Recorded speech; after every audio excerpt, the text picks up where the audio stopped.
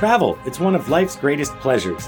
When we journey abroad, we discover new places and meet fascinating people, but we also gain perspective and take on a wider view of the world around us. That was Trevor Ranges, and I'm Scott Coates. After more than 25 years living and working in Asia, we've developed an amazing network of interesting characters throughout the region. Talk Travel Asia is our way of sharing them with you. Plug in and get connected to hot tips, interesting perspectives, and expert travel advice as we cultivate travel insight through intelligent conversation. Here on Talk Travel Asia, we explore a ton of locations, but we also discuss many things to do when you visit them.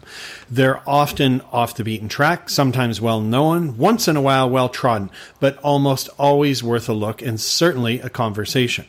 But then there are the many other places that are sometimes discovered by accident, perhaps on a fourth visit, or because a friend in the know put you onto it.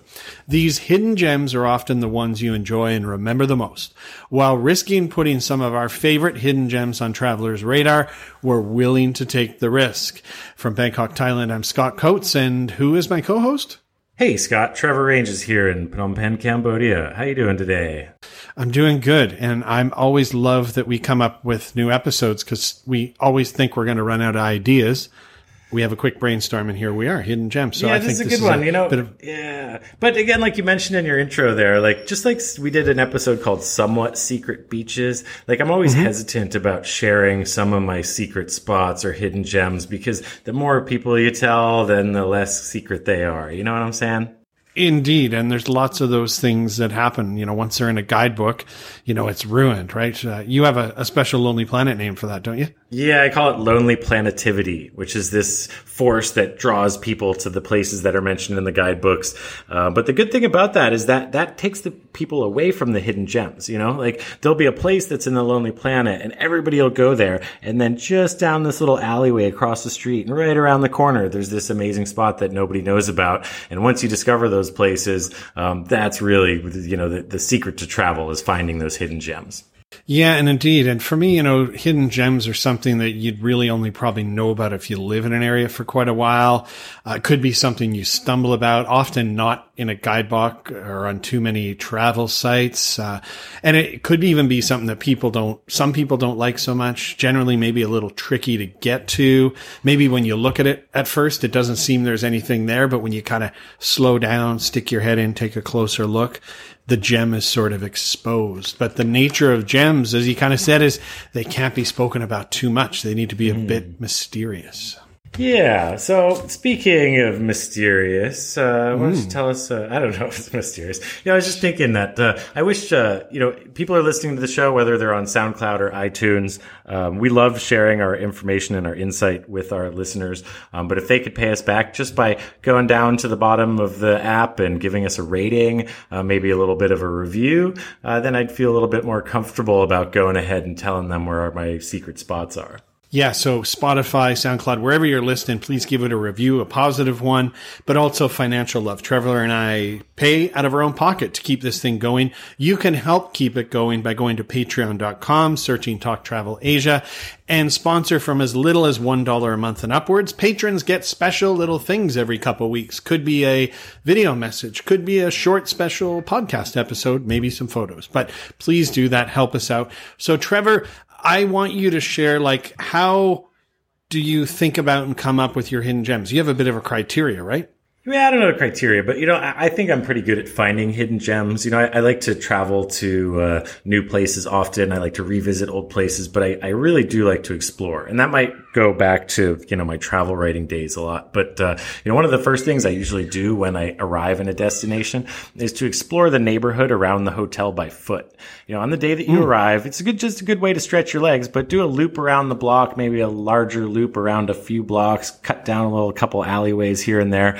Look for some little local interesting restaurants and bars. And while you're doing that, don't be afraid to wander down those little alleys, preferably in the daylight hours. Asia's pretty safe, but there are lots of little alleyways in Asia, and some of the coolest things are actually hidden. Another thing I like to do is rent a motorbike and explore the surrounding area around the town that I'm staying in. Of course, you should wear shoes and helmet. But the more exploring that you do on your own rather than what your guidebook's telling you or what your friends told you should do, you're more likely to find one of these hidden gems. Another thing is to ask locals where they like to go.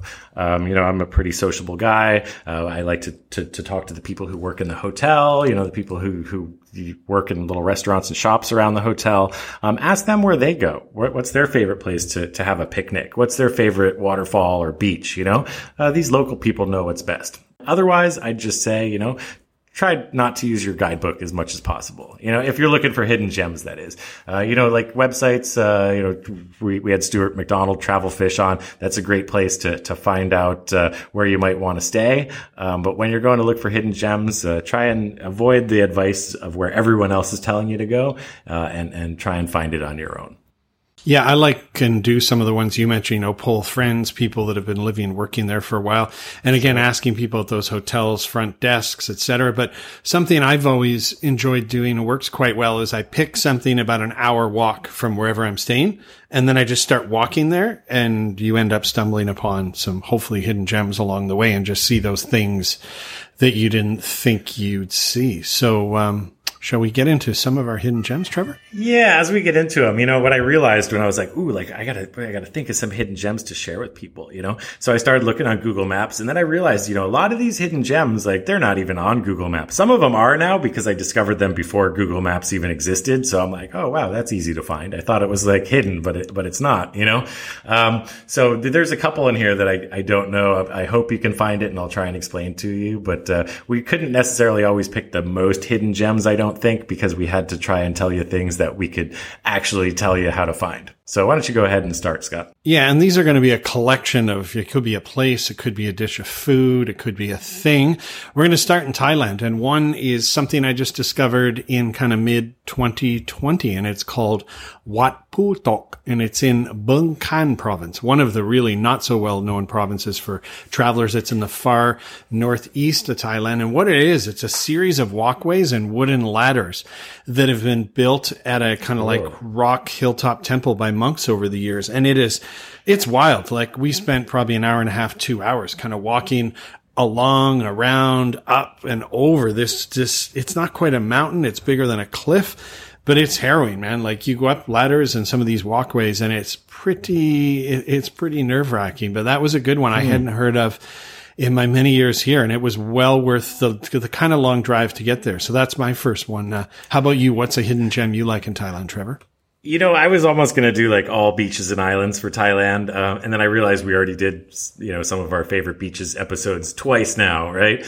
But I couldn't help but mention the Andaman coast of Phang Nga. And not to be confused with Koh Phangan, which is the island north of Koh Samui. Phang Nga is the province that kind of wraps around Phuket. But I'm talking about the coast that's north of Phuket. And, it became famous in 2004 when the Boxing Day tsunami basically destroyed the tourist town of Khao Lak. But right before then, I was working on the Fodor's travel guidebook, the Beaches and Islands chapters, and Khao Lak was just about to become like a mainstream destination before this happened. But that whole coast, really, aside from Khao Lak, which is rebuilt itself now, is beautiful. I mean, if you're gonna get a flight to Phuket, I wouldn't even stay in Phuket. You can rent a car from Phuket Airport, and then you just drive straight north from there. And driving north from Phuket, like, I put a pin on the Google map that you'll see on our show notes. But there's all these nice little beaches right along the Phang Nga coast that are beautiful, and they're almost completely untouched. There's no people there. They're great little spots to take picnics on the way. It's a beautiful coast to drive. I drive all the way up to Ranong province and stop at little beaches along the way. I think that coast there is not quite hidden, but between Phuket and Khao Lak, and Krabi, which draw so many tourists, if you get your own car and drive north, there's some really hidden beaches that you'd really appreciate. Yeah, I second that one. That is perfect. And like you said, either going from Phuket up to Ranong or Ranong to Phuket's a perfect way to do it. My next one is Route 114 8, and it's a stretch, I'm not sure how long, maybe like 30K, 40K, between Phayao and Nan provinces in northern Thailand. It was formerly known as the smuggler's route. So one of the last communist holdouts in Thailand was Nan province, which is in the far north, kind of borders Laos. And this route in between apparently was used by smugglers, as early as the 80s and stuff like that. But there's tons of curves, stunning vistas, limestone mountains, fantastic for driving a car, motorbike, or cycling. I haven't cycled it yet, but it's high on the list. So Route 1148. Nice. Again, I found this next one looking on Google Maps, and it's Khao Samroyot National Park. Have you been to Khao Samroyot, Scott? I have been there a couple times. Fantastic. Yeah. Yeah, and it's like, again, it's kind of hidden in plain sight. It's just south of Bangkok. It's on the way to the beach town of Hua Hin, which many people go to by train. Actually, south of there by about 45 minutes by car. Is it south of Hua Hin, really? Yeah. Okay. Well, anyway, again, it's a little bit far for a day trip, but if you're traveling by land and headed south from Bangkok, I think this is a great destination. It's one of the few places in Thailand with wild elephants. Thailand's got some spectacular natural beauty, and their national parks are pretty spectacular. They've done a pretty good job of preserving these different parts of the country. And there's a number of national parks in the south there, including Khao Sok, which is in between Suratthani and Phang Nga province, not so far from Khao Samroyot. But I definitely think that both those national parks, maybe not quite hidden, but not super popular with overseas tourists, and that's sort of a good thing. So I think hidden from the foreign consciousness, let's say, and worth checking out. Good call there, Trevor. And there's actually easily a couple days worth of stuff to do there. So good one. My next one is right in Bangkok, and it's an area that I kind of really discovered in 2020. It's the area called Klong San, and this is an old area on the Chao Phraya River on the western banks. It encompasses also the area where Ta Ding Dang Fresh Food Market is. So to get there, easiest way is to go to the Green Iron Bridge near Pat Klong Talat, the flower market. Just walk over it to the western side of the river, and then pick out little alleyways wandering through this old community. And it's fascinating. I love jogging through there, but you can ride a bike through there. Absolutely fantastic. Very few travelers. And you can kind of make about a 4K walk of it from the Iron Bridge. Just keep heading south. You'll end up popping out by Icon Siam, the big new mall. Then you'll end up at this new SkyTrain that's open there, or you can walk back over Sapan Taksin to the other side in the SkyTrain there. So really, really neat, fascinating area. Klong San. All right. I've been there, and I do like that area. That's a pretty cool spot. For my third one for Thailand, it's not really hidden. I think this one's like hidden in plain sight, and it's the ancient city of Sukhothai. And you went to Sukhothai not that long ago, didn't you? Yeah, we just went there in December 2020, and I hadn't been in like 15 years. It was fantastic. Yeah. And that's what I'm saying. So even people who live there don't travel there that often. Visitors almost always go to Ayutthaya, which was the capital city right before Bangkok. But Sukhothai, I think, is even more spectacular. Sukhothai is up there for me with Angkor and with Bagan and kind of magic, And it's a UNESCO World Heritage Site. It's famous among art historians for its beauty because the city wasn't destroyed by an invading army. So a lot of the statues and everything are still in place. And if you go there during the green season, you ride a bicycle around. It's spectacularly beautiful. I think it's amazing. There's an airport there, so you can even fly in. The flight's not cheap, but one of my little secret spots is the Sukhothai noodle shop at the airport. Sukhothai noodles are Thailand's got a lot of good food, but Sukhothai noodles are great. And the noodle shop at the airport, I'm not sure if it's still there. So if it's not, there's some noodle stalls around the southeast corner of the old city wall. And that's the place you want to go in Sukhothai for the Sukhothai noodles. Yeah, I second you on that one. It's sort of, 2/3 of the way to Chiang Mai. So I think a lot of people skip it because they just fly up north, Chiang Mai or Chiang Rai. But yeah, Sukhothai is well worth it. Well, we're going to go to Cambodia for our next country. And my first hidden gem is one I've talked about a few times on this show. You probably get tired of it, but I just love walking, running, or cycling on top of the Angkor Thom wall. So in the Angkor Historical Park, there's Angkor Thom. Most people know that area because of the Bayon Temple with all the faces. That's just one complex. But around that Angkor Thom city is a fortifying wall that's 3 kilometers on each side. You can kind of, at any of the gates, kind of look to the left or right, follow a little path up on top, and make your way around the top of it. I love that. It's quiet. It's beautiful. One of my favorite things to do. Yeah, I'm going to go with that. My one of those two, like yours, is kind of just exploring the smaller temples around Angkor. You know, everybody goes to the Angkor temples. They go to Angkor Wat. They know about Angkor Thom, maybe Bayon and Ta Prohm. But some of the smaller temples are spectacular. They're really cool, either within the Angkor Park or in the area surrounding it.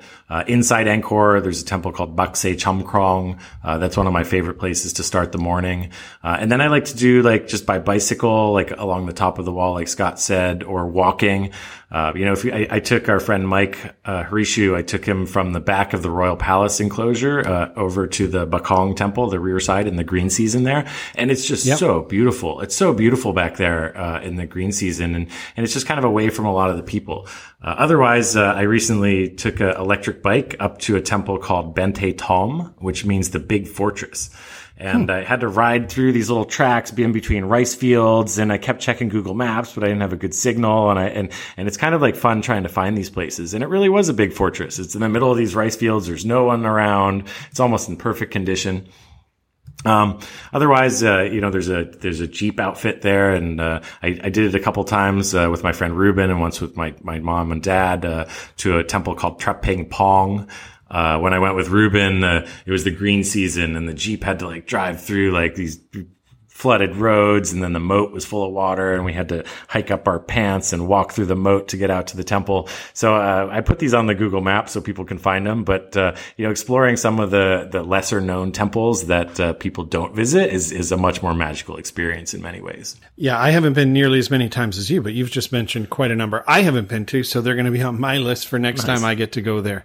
My next one is one you put me onto. If you go to Kampot, the charming town in the southeastish of Cambodia, follow the river, head up the river by Ramok or something. There's a place called the Greenhouse, and sits right on the river. And what part of me loves is there was an old bar in Phnom Penh called Snowy's or Maxine's.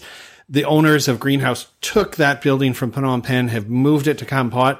Now you can sit there, have kind of semi-finer dining, but they also have a little dock on the river. I went twice with my parents in 2019, and we opened a bottle of wine, sat along the river, kept jumping in and out of the river, having a swim.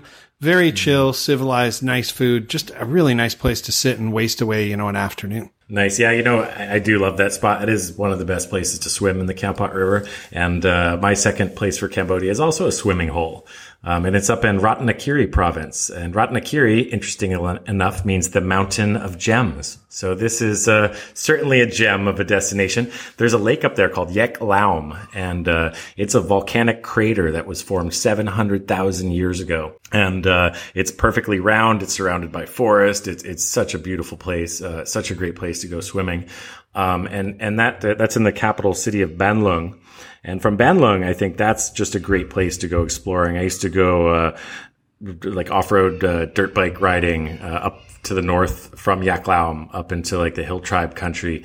And it's so beautiful up there. I mean, that's a place they literally dig holes to do gem mining, the old-fashioned way, just digging a hole and then digging tunnels and then bringing up buckets of dirt and sorting through it to get gems out.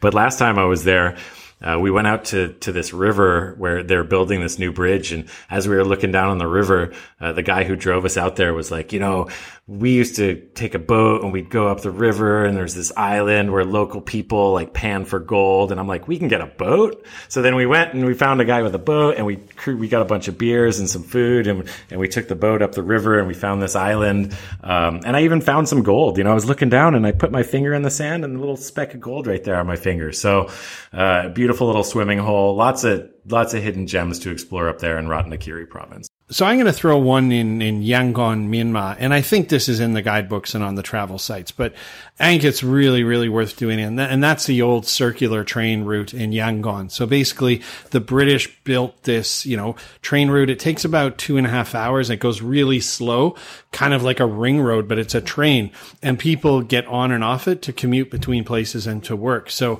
make sure you use the toilet before, because there's no toilet on it. Take your water and a snack, but then just sit there, and you will see like the real people getting on and off the train, getting on with things they're going to sell wherever they get off. It's, to me, a real great way to get a sense of working people and a real pulse for the city. I love that one. And then next, I think you want to go to Laos. Is that right, Trevor? Yeah, I had to kind of skip over Myanmar because I hadn't been there in 20 years. And I remembered this really cool place, but I'm like, there's no way. I mean, even if it's still there, there's nowhere you're going to find it. So then I was looking at Laos, and I used to spend a lot of time in Luang Prabang. I used to go to Luang Prabang every year for about a month. And then same with Luang Prabang. I haven't been there in over 10 years, but I was like, there was this great place that did like it was like a lemongrass sauna. It was like a steam room that they like old fashioned, they built a fire, they put lemongrass in the fire, and they created steam with the lemongrass. And then, and in the winter in Luang Prabang, it's quite cold up there. Let's say, high 40s. Yeah. Maybe 10 no one degrees. knows what that is. About 12, I don't even know. Degrees. Is it? Okay. Maybe it's 10 degrees. I have no idea what Celsius are. So, but I know that it was cold. And after you got out of the steam, what you do is they had like these little like charcoal kind of barbecues laid out on the ground with like a chair with wooden slats like laid out like a beach chair. And what you do is you'd lay on top of the barbecue and drink tea and watch Lao soap operas. And then you'd go back into the sauna. So I looked online, and on Google Maps, there is a place that's called Lemongrass Sauna. But on the photos, I didn't see any of these barbecue beds, because you want to lay on top of these hot, like on the hot coals, but like above the coals because it's cold there, So I don't know whether they've just upgraded over the 10 years or so that I've been away from Luang Prabang, but maybe our friend Andrea can help us put it on the Google map, or if you're in Luang Prabang, try and find the lemongrass sauna that has the barbecue beds too. I'm going to stick with Luang Prabang, and in Luang Prabang, but Laos for that matter, people love to play petanque. That's kind of the French game of bowls, where you throw a ball, try and knock other balls out of the way and get as close to a small ball. So you'll see people playing it, but there's actually lanes, kind of like going to the bowling alley. And I just think going to, play a game of petanque, you can walk up to a center, you pay by the hour, I believe, you can order beers and just go knock out a game of petanque. It's a lot of fun. Yeah, I'd say along the riverside, when you're driving along the river in Luang Prabang, there's a couple of places there where I usually see some of the boat drivers and stuff playing. I think that would probably be a cool place to play. My other place, again, is not any particular place, but I remember last time I was in Champasak, which was a few years ago now. Champasak is more towards the south of Laos. But I love Lao food. One of the things I love about Lao food is sticky rice. Lao people love to eat sticky rice, and they don't just eat it with like mango like the Thais only do. In Champasak, I found a place that made sticky rice risotto. And it was amazing. It was so good. So I don't know the name of this place, but Champasak is not a big town. So just walk around and look at all the little restaurants and try and find the place that sells sticky rice risotto. Otherwise, Lao people seem to like turkey a lot more than people in other Southeast Asian countries. And I remember in Luang Prabang that I had green curry turkey, which is similar to like a Thai green curry, but with turkey in it instead of chicken. So it's not necessarily a hidden spot, but this is a hidden gem. Green turkey curry. Sorry, green turkey. Turkey, green curry, and sticky rice risotto. Those are two things to look out for when you're in Laos. I have not had either of those, so those are indeed hidden gems. I got two more short ones here. One, when I'm in the capital, Vientiane, I really love running along the Mekong River. And every time I go back, what was a dirt road becomes a paved road and so forth. But you can easily do 6 kilometers plus one way along the Mekong. So I kind of walk towards the river and imagine you're facing it and go right and just run, and you'll end up getting close to a water tower near the airport and come back. And that's good for about 6K, but just, running along the Mekong's pretty neat. And then my other one is the island of Dongdang, which is, Dongdang is near Wat Pu, which we've talked about on an earlier show. I stayed at a very nice hotel called La Folie Lodge. I was only there one night. And boy, I cycled half the island. It was fantastic. Sleepy place. I'd love to go back. If you go spend a few days, that's a real hidden gem for me. And so let's leave Laos and let's go to Malaysia. Trevor, what's one of your hidden gems in Malaysia? I had a bunch. I went to Malaysia first when I was 25 years old, and I was hitchhiking and camping pretty much everywhere. I did start with a rough guidebook, but I just ripped all the maps out and lost the book because I didn't want to carry it around. So a lot of the places that I discovered were just by dumb luck or by people who told me I should go to some place. So this is one of those, the ones that people told me to go to. It's a place called Rajan Jones Guest House. And it's in an area called Tasik Chini or Lake Chini, which is in central Malaysia. And, Rajan Jones, he's also on Google Maps there. So that'll be on the show notes. But, back in those days, back in 95 or 96, when I was there, I took like a local bus to a local bus. And then I got on the back of some guy's motorbike and he drove me all afternoon. And I showed up. I think I talked about this on Tantalizing Travel Tales because I got to Rajan Jones right before it got dark. And he told me, "You are so very lucky that I have a room available for you." Cause it was in the middle of the jungle, man. And so Rajan, he married a Orang Asli woman, and the Orang Asli are like the indigenous people who live in Malaysia. And Rajan, he takes people around in the jungle and he teaches the visitors how the Orang Asli live off the forest and what plants they use for this and for that and how they use blow darts and whip snares to catch jungle rats and barbecue them. And it was a really, really cool place. So I'm glad that Rajan Jones is still in business and he's on the Google Maps and people can find it much more easily than I did. How about yourself? You lived in Malaysia for quite a while. So what do you got for us? Yeah, I have 2 restaurants and they still are imprinted in my brain for how great the food was. One is in KL. It's called Sek Yuan and it's been around since World War II because it's in this kind of semi-open air wooden building that's obviously old. And I asked a guy working there who I assume is the owner one time, "When did you open?" And he said, "The Japanese were here," which means it was World War II. But there's no English menu.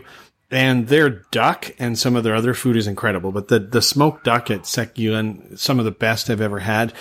Another one I really love is called Pak Putra Restaurant. And it serves Pakistani food kind of on the side of the road in Malacca. I've been twice. Some of the best naan breads, curries I've ever had. So these are on the map as well with everything else that we're sharing. But man, Pak Putra in Malacca is incredible. Malaysian food is definitely like an unsung hero of Southeast Asian cuisine. Cause I was going to just say there was this place, I went to Borneo to Kota Kinabalu and we found this one restaurant that did Borneo style Malaysian food. That was amazing. But again, there's no way I'm going to be able to tell anybody where this is. Yeah. And it's what I liked about putting together this episode is it was just the things that came to my mind. So in the case of Malaysia, there's all kinds of other things, but those 2 food places just boom, popped into my head. So we're going to go to Japan next. And my wife and I, probably, I don't know, man, maybe about 2016, we went to Japan for a bit. We went to the former royal capital, Nara. And when we were there, we were just walking around the old city and we heard a little bit of faint jazz music out of this place in a little alley. And kind of looked at the building and I kind of opened the door and inside was one of the smallest little restaurant bars I've ever seen, kind of an L-shaped bar with one guy packed in behind it, cooking food and serving drinks. And it was tiny. And everyone kind of looked at us and there was 2 empty seats, but barely enough room for a white guy in those 2 seats. And everyone kind of looked at us nervous and we slowly walked towards them. Man, we had the most incredible fluffy egg omelet, some other things people shared with us. To go to the toilet, you had to go up a super, super steep ladder into the roof to use it. I don't know the name, but I am posting a photo in our gallery of the sign with my wife and I at it, and a point on Google Maps that is within 15 meters of that place. Okay. Yeah, my wife and I still talk about it. Such a magical experience, great food, great atmosphere. You got to find that place in Nara. That's cool that you picked this for your spot because, when I was talking about the restaurant in Malaysia that we discovered, Japan, I think, is the best country for finding hidden gems. For one thing, it's such a safe country that you're unlikely to get stabbed while you're wandering down a little alley in the dark, And then I find that the Japanese people are really, really into the things that they do. So when you find a little shop or a restaurant or a bar or whatever, the owner is so passionate about what they do that like almost any little hidden place that you find is kind of fun and interesting in its own kind of way. So like, I've been to Tokyo a number of times. I love wandering around Tokyo looking for hidden gems. I'm almost never disappointed by finding something kind of cool at best, like it's like 50-50, like 50% of the times I find, oh, that was a pretty nice place. And then 50% of the times it's like, boom, that's like a legit hidden gem. Like this place was awesome. I'm definitely going to try to find this place again if I come back. And sometimes it's hard, and sometimes these places turn over. They're not there forever. But I think Tokyo is like the hidden gem capital of the world. And like you said, from Nara, there's lots of little cool places you're going to find. Japan's the best for discovering them on your own. Yeah, you're right. One I almost put on here, and you put me onto, was pinball. I went and played pinball in Tokyo, and there's a couple of them. But yeah, you go to a place and there's pinball machines. So yeah, neat. My other one for Japan, I came upon by accident. I was there working, I think in 2019 in Tokyo, and I went up to Nagano in the mountains to do 2 days of downhill mountain biking at a ski resort. So I did one day, and it was raining really hard, and they had half the trails closed because of kind of a competition that week. So I rode one day, and I decided not worth it for the second day. Well, what's around here? And it seemed that about 45 minutes north of where I was staying, there's this town called Matsumoto. So I just went there.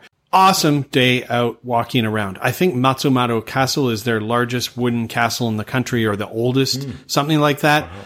But it was amazing. Then I walked around the city and discovered that at the Matsumoto City Art Museum, they have a permanent exhibition by this woman named Yayoi Kusama. And I'd known of her because she paints a lot of things with polka dots, and she has like a bob haircut that's dyed pink, and she lives in a insane asylum, and she has for a long time, and she's world famous. And so I went through this thing, and it was incredible. All these installations and these wild rooms you walk into, and it was really neat. And then I also went to two really cool craft breweries where I was there. The Matsumoto Brewery, nice people there, as well as Baka Brewing, which was really cool too. So Matsumoto, this little town, like didn't know of it before, but man, was it ever neat. Fantastic little city to wander around, get a lot of culture, and have some tasty beer. So where would you like to go next, Trevor? I was thinking about, I spent quite a bit of time in Bali. I wrote a travel guidebook about Bali. And, like a lot of people, sometimes back in the day, I used to think that Bali was too touristy. And it really is in many ways the poster child destination for over tourism. But at the same time, like kind of like Japan, like I think Bali is kind of a hidden gem capital, even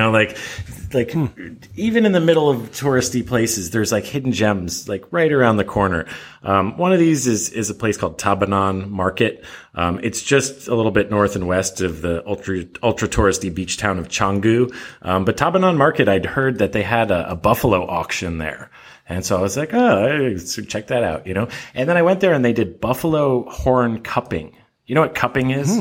They put a candle on your back and then they put like a cup on top of it, and then it creates a vacuum, right? And it sucks these candles to your back, right? It's kind of like a traditional therapy, Chinese medicine and stuff. They do it here in Cambodia, but in Tabanan Market, they did it with buffalo horns. It was crazy. And then they had a snake, They had a snake charmer. Like it was just such a fascinating little place. And it's not that far out of the way, but, tourists don't really go there. Neat. Otherwise, like Ubud, I think Ubud is like the epicenter of lonely planativity. Like Ubud is a place where everybody has to go because it's so famous, and everybody goes to Ubud, and there's all these big tour buses, and it's just it's a madhouse, But like there's a lot of really cool stuff right around Ubud. Like if you just go a little bit north of Ubud, this is a good place to hire a motorbike, put some shoes on and a helmet, and go explore the villages north of Ubud. There's a little village up there called Sebatu. Sebatu is so cool. It's so pretty. There's a famous holy